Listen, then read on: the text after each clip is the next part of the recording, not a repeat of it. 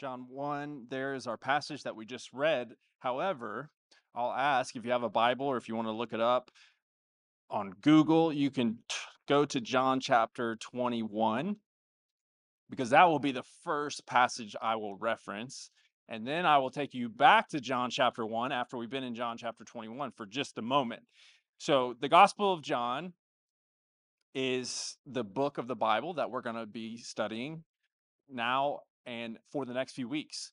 So let me explain. If you know that icebreaker question, maybe you've heard it before, that goes along the lines of if you could go back in history and meet anyone, who would you like to meet? And there's all kinds of answers across the spectrum. But if you grew up in church, I grew up in church, and there's always a church answer to things. Like when you ask that question, who would you like to go back in history? Like the correct answer in the church is Jesus. Like you're supposed to say Jesus, but and so that's kind of what we want to do. We want to do that. We want to meet Jesus. So the name of the series is called Encounters with Jesus. The Gospel of John is unique in the way it presents Jesus because what you'll see as you read through that book is oftentimes John is telling the story wrapped around someone actually meeting with him, someone getting to know Jesus, someone finding out more about him. And you might think of, for example, if you're familiar with that gospel at all, you might think of the woman that Jesus meets at a well, or you might think of Nicodemus. So those are upcoming. We'll describe what those episodes look like because no matter what you think of Jesus, there's always curiosity around him just because he's so well known. I mean, you can go many places in the world and some idea of Jesus will be known. You can still go many places in the world too where his name is not known, and we're working on that, but you can know that he really is the most renowned figure in all of history to this point over the last 2,000 years.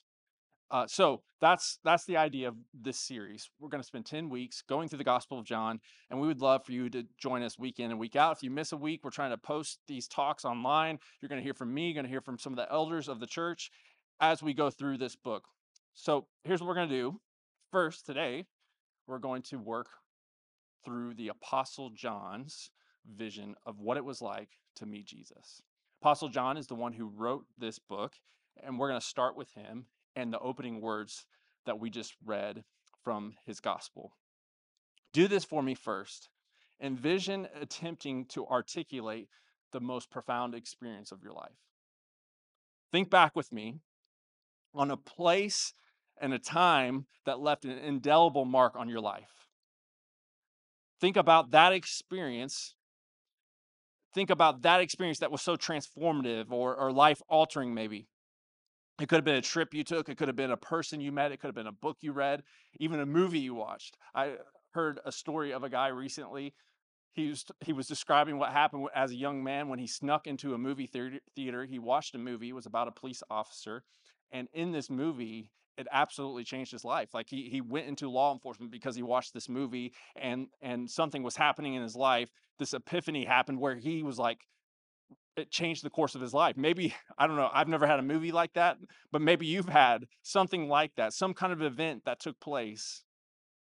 For me, I think back on trips I've taken. The most profound changes and life-altering moments have been when I've gotten out of my context and into other contexts. I think back to my very first trip I took overseas to the country of Zambia, and that just reshaped my whole worldview.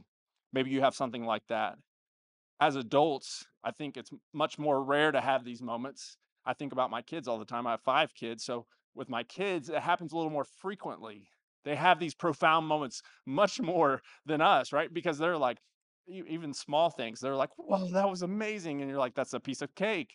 I've had many pieces of cake, but not like that and they get excited about it. It's like Buddy the Elf all the time. So, can you think of an experience like that? Maybe a certain event, again, do you have that in mind? And here's what's going to happen. That event, someone's going to ask you about it. Tell me about what'd you think of that? And they're going to be trying to pull out of you what happened.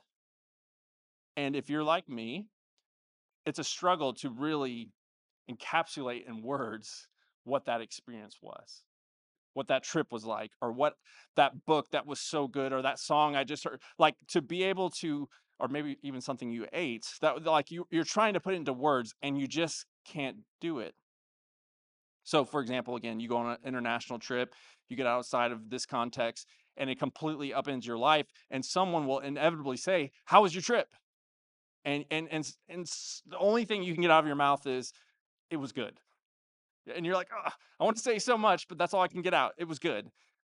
How do you describe what happened in your life? Now, think about this. If it was truly transformative, if it truly was profound in the true meaning of that word, it may be very difficult to express in that moment exactly what it was like. And it may take years for you to even reflect on all that happened. Okay, so that's the idea of the Apostle John. It takes him much longer to write down his gospel than the other gospels. And I think it has, in large part, to do, I'm hypothesizing here, in large part to do with the fact that how do you describe this man that you met and lived with and did life with that, resurrected from the grave and that claimed to be God? How do you describe that? What do you say about that? How would you tell someone about the most profound experience of your life? And how would you put that into words?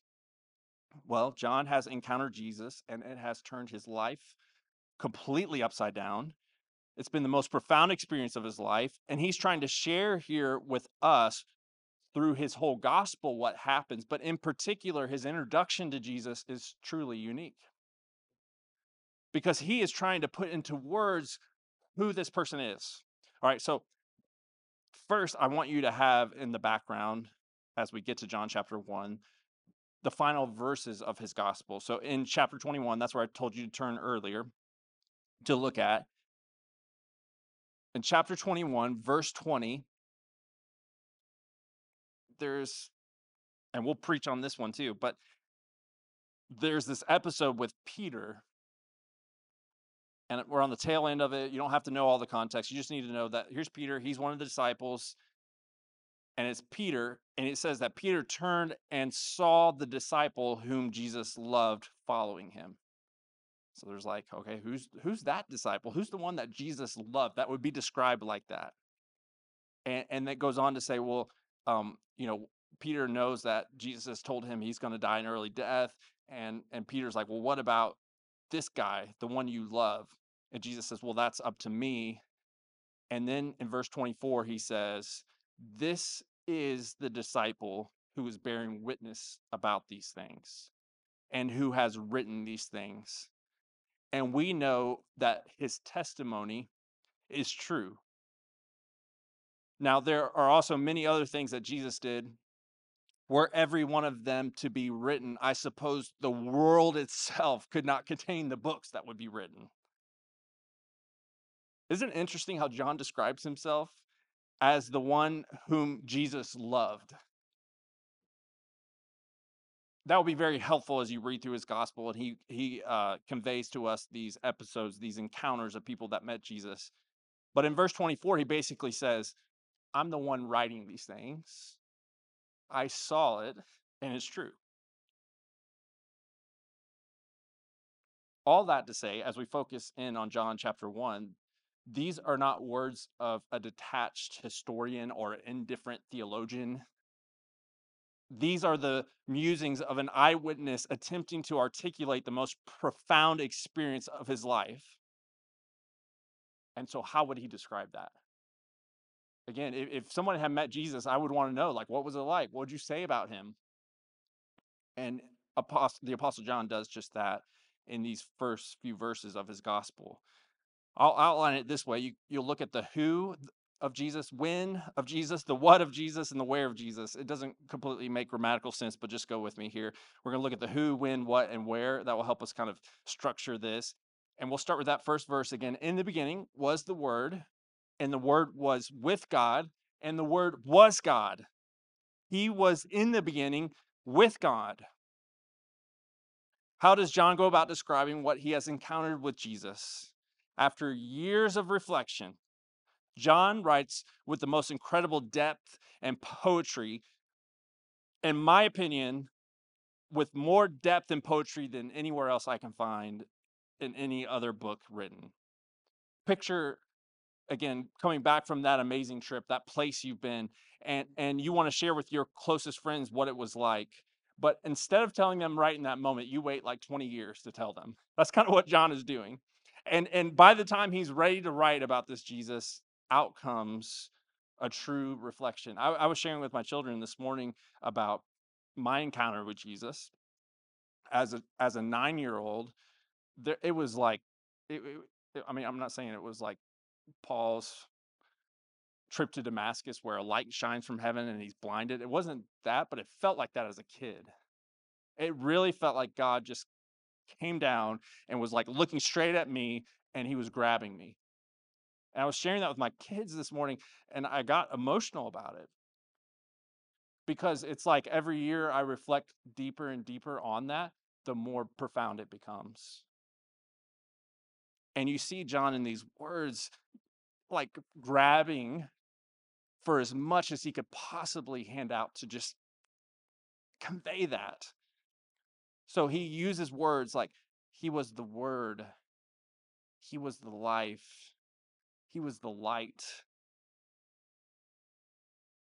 Ultimately, John wants to make it very clear that first we need to see that Jesus is God. That's the who. Who is Jesus? He's God.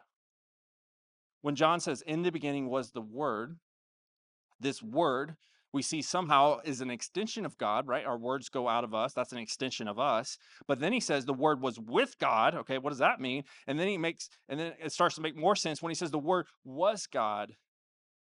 Now we know there's something going on here, that this word isn't just the voice of God, but somehow a separate person.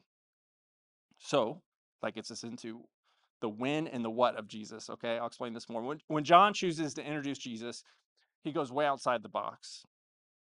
When you look at the other gospels, you have Matthew. He begins with Abraham, so he goes pretty far back. He goes back to Abraham. He's speaking to a Jewish audience. He has that in mind, and he wants to explain who Jesus is, so he goes back to Abraham. Mark begins with John the Baptist. He starts telling the story of John the Baptist and all the events that have unfolded to get us to Jesus. Luke begins with Zechariah, the father of John the Baptist. And eventually, Luke actually does give us a genealogy. But for John, he goes back to the beginning. John doesn't begin with the genealogy or straightforward narrative. Instead, he takes us back even beyond the beginning, challenging us to comprehend the vastness of Jesus' existence. So he uses a very powerful Greek term in that first sentence, logos.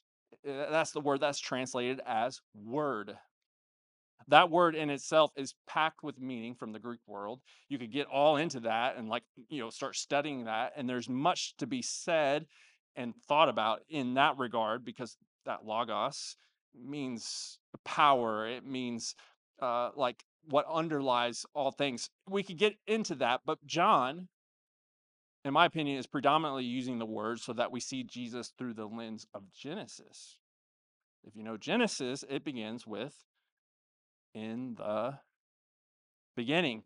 In the beginning, God created the heavens and the earth. So, when God creates, he speaks. It's through his words that creation comes. And now John is saying, who was that word but Jesus? He was with God and he was God. So, there at the beginning of creation, as he was speaking, that was Jesus, the agent of creation.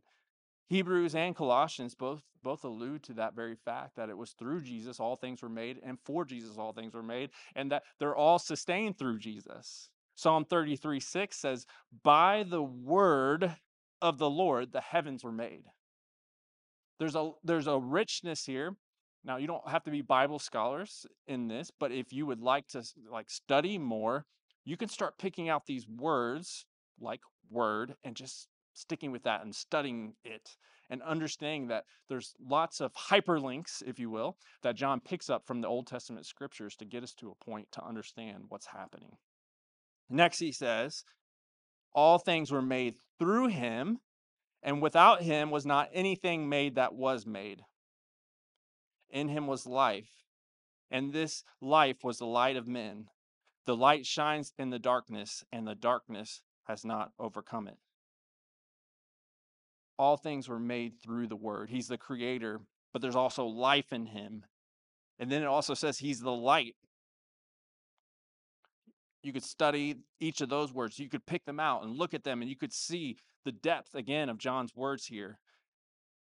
In Genesis, when God creates the world and he speaks into existence the light, just let's just take this for example. When John says, here's the word, and he was also light. Let's go back to Genesis, like I think John would want us to.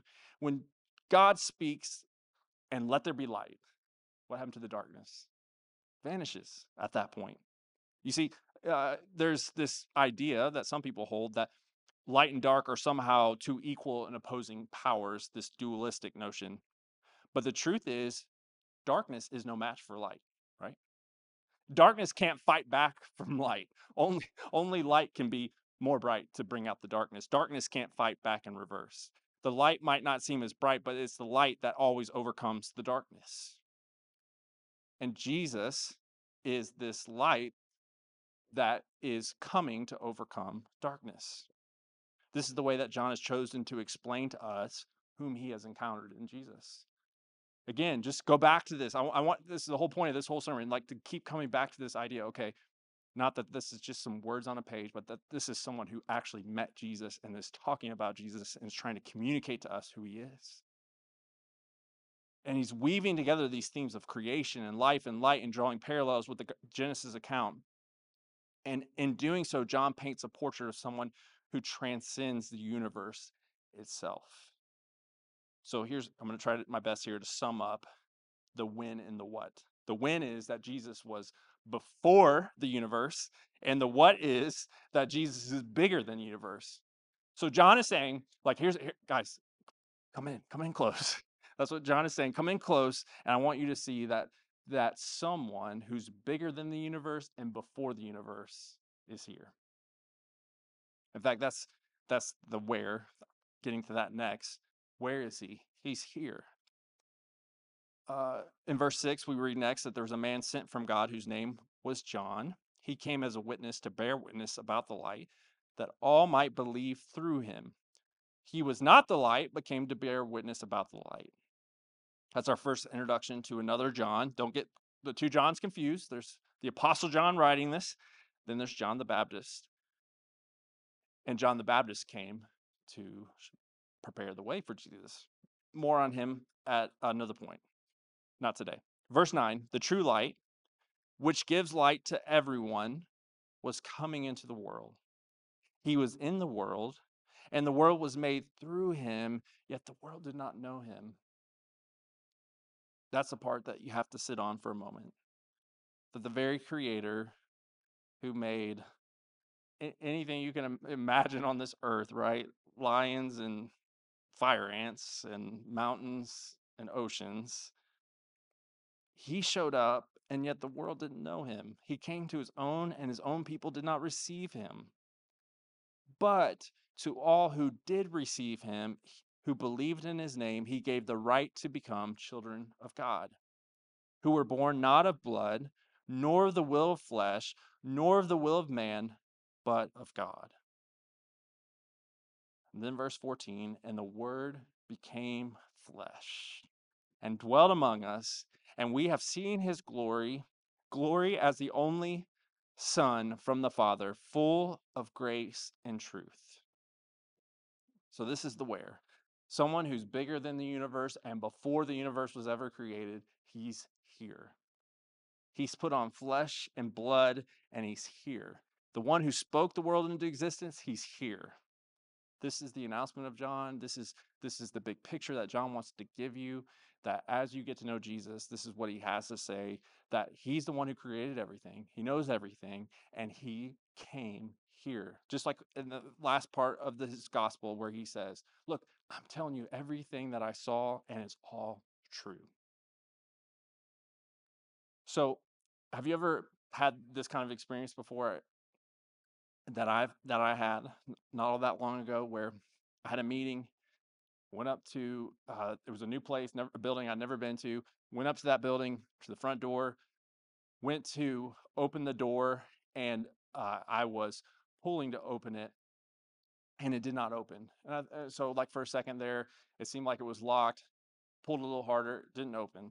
And I'm thinking, okay, is this the right place? I double checked the place. Nope. This this is definitely it. And then if you're anything like me, your mind starts to spiral a little bit. They're like, maybe they didn't want me here. Maybe that's what this is about. They locked me out. And you start just, I don't know, your mind goes 100 different ways by a simple door that wouldn't open. And like I'm pulling a little harder, still nothing. And as I'm doing that, messing with the door, finally someone comes to the door and they open it this way. It was supposed to push, and I was pulling. And all the things in your mind, just because I just couldn't open a door and couldn't read right in front of me that it said push instead of pull. So this truth was in front of me, and I did totally missed it. Let me tell you a truth from the Bible that I totally missed. Okay, it's like a door in front of you that you push instead of pulling. Here's the truth from the Bible that is literally, if you read the Bible from the beginning to the end, there's one unified story, and here's what it is. God relentlessly seeks to be present with his people. That's the story of the entire Bible. And let me tell you, that story was in front of me all through the years of like learning the Bible, and I missed it entirely for a very long time. And I'll just try to prove my point in just a matter of a few minutes to finish out with this whole idea of Jesus showing up. If you go back to Genesis and you fast forward from Genesis 1 to chapter 3, you know the story of Adam and Eve sinning in the garden, disobeying what God had for them, and they are about to face God. And in Genesis 3:8, it says that they heard the sound of the Lord God walking in the garden in the cool of the day. Okay, don't miss what I just said. They heard the sound of the Lord God walking in the garden in the cool of the day. So somehow there was this setup with them in the garden where like God would just come walking in. What that look like? What was that? I don't know. Uh, Ask one of the other elders. That's their jobs to explain. But as they're walking in the garden in the cool of the day, the man and his wife hid themselves from the presence of the Lord God among the trees of the garden. At that point, sin had caused them to move away from God and to want to hide. But somehow there was this relationship where God was completely and utterly present with them. Okay? So that's what that verse paints for us. And now man is at odds with God though. And you would think maybe God would just say, okay, this whole thing with man didn't work out. His original plan to walk with God, be with that, or to walk with man, to be with them, it didn't work out. So what does God do? He doesn't walk away from man, even though man has walked away from him. You start to see things unfold in the next book of the Bible, in the book of Exodus. At this point, there's a people that God has chosen. He's like, I want to be with this people. He chooses Abraham. Abraham and his descendants become the people of Israel. In Exodus, you'll read about the incredible story of God intervening while his people were enslaved in Egypt. It was a rescue that was unparalleled until the advent of Jesus. After years and years of slavery, through 10 great signs, the Israelites walk out of slavery, out of Egypt, and even plunder the Egyptians on their way out. It's this amazing story, and it's a vivid picture of salvation that prefigures the ultimate deliverance that Jesus achieves through his sacrificial death on the cross, a rescue from the slavery of sin and death. But as the narrative progresses there in Exodus, you start to say, okay, God brought them out of Egypt. That's a big deal. He got them out of slavery. That's great. But like, what was their intended purpose? What were they to do at that point? And then you get to Exodus 25, and God answers why he brought them out of Egypt. He tells them to build a tabernacle. He's like, here's what I want to do now. I've got you out of Egypt, and I've got you to myself, and I want you to build a tabernacle. And he gives them detailed instructions for what that should look like. Notably, in Exodus 16, I've studied this a lot, so I try not to get too down in the weeds in all of this. I'm trying to give you just a broad stroke. But in Exodus 16, the Israelites are described as living in tents for their nomadic journey. Okay, so that's where they live. And in Exodus 25, it's the exact same term that God uses when he says, build me a tabernacle. We translate it tabernacle, but it actually means God says, build me a tent. That's where I'm going to come. And when they build the tent, the tabernacle, God's presence comes and settles in there, and it's this huge spectacle. And the people are afraid to even get close because God's shown up.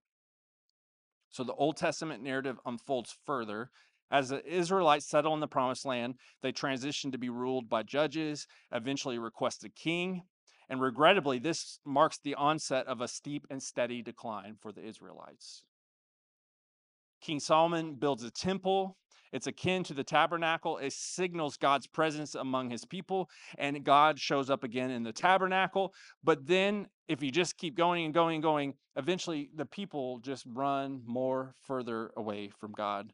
This plan for God to be with his people hasn't quite fully come to fruition. Eventually, it's recorded later by the prophet Ezekiel that God's presence leaves the temple. 6 centuries later, it's the most monumental event ever to have taken place. God, who was undeterred in his mission to be present with his people, heralds a new era in the Gospel of John in these words, and the Word became flesh and dwelt among us. And we have seen his glory, glory as of the only Son from the Father, full of grace and truth. How do we put all these things together? Because John is trying to get us to see that whole picture and that whole story in his use of words. When he says, and Jesus came and dwelt among us, the word dwelt is the word tabernacle. It means that Jesus came to tabernacle, to set up his tent right here with us again. As Eugene Peterson translates that verse in the Message, he says, the word became flesh and blood and moved into our neighborhood. That's the picture. That Jesus took on flesh and he just moved right into 5 Points. That's what it would have been like. The word became flesh and blood, moved into the neighborhood. This time, unlike in Exodus, when God came in fire and smoke and this huge display, he comes humbly as a baby boy, born to a teenage dad and a mom who was scandalously pregnant. It's mind-blowing, really, to think of. So if we could sit down with John and we could ask him, what was it like to encounter Jesus and to know Jesus? What was he like? His answer is here in these verses. He beautifully ties together the threads of the Old Testament narrative, showing us to be Jesus, the culmination of God's mission to be present with his people.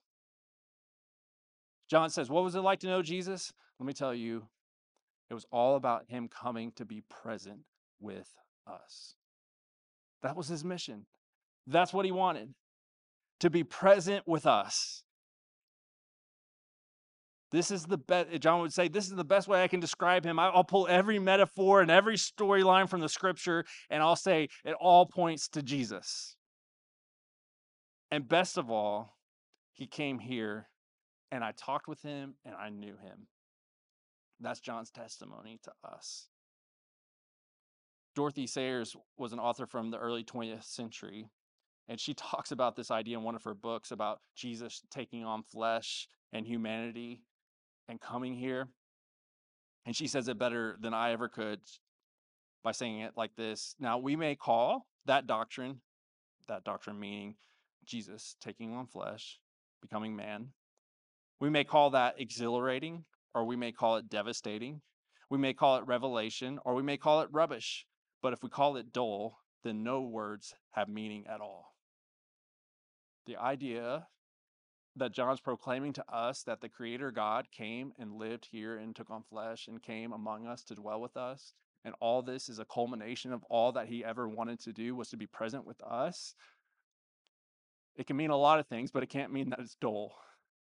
It can mean a lot of things, but to me personally, it means that Jesus came for me, to know me, and pursued me with no words I can describe.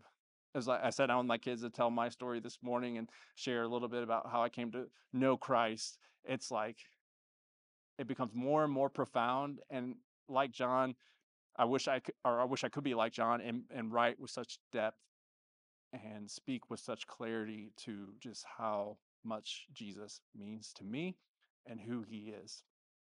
So I hope through John's words today that you're encountering Jesus. And he said there in these verses that he came and not everyone received him, but to all who did receive him, who believed in his name, he gave the right to become children of God. And so if you don't know Jesus, he came for you. He came to deliver you, and he came so that you would know him and have a personal relationship with him and become a part of his family. That's the good news that we have to share, and we'll look forward to sharing more encounters with Jesus as we move on. Thank you. Let's pray.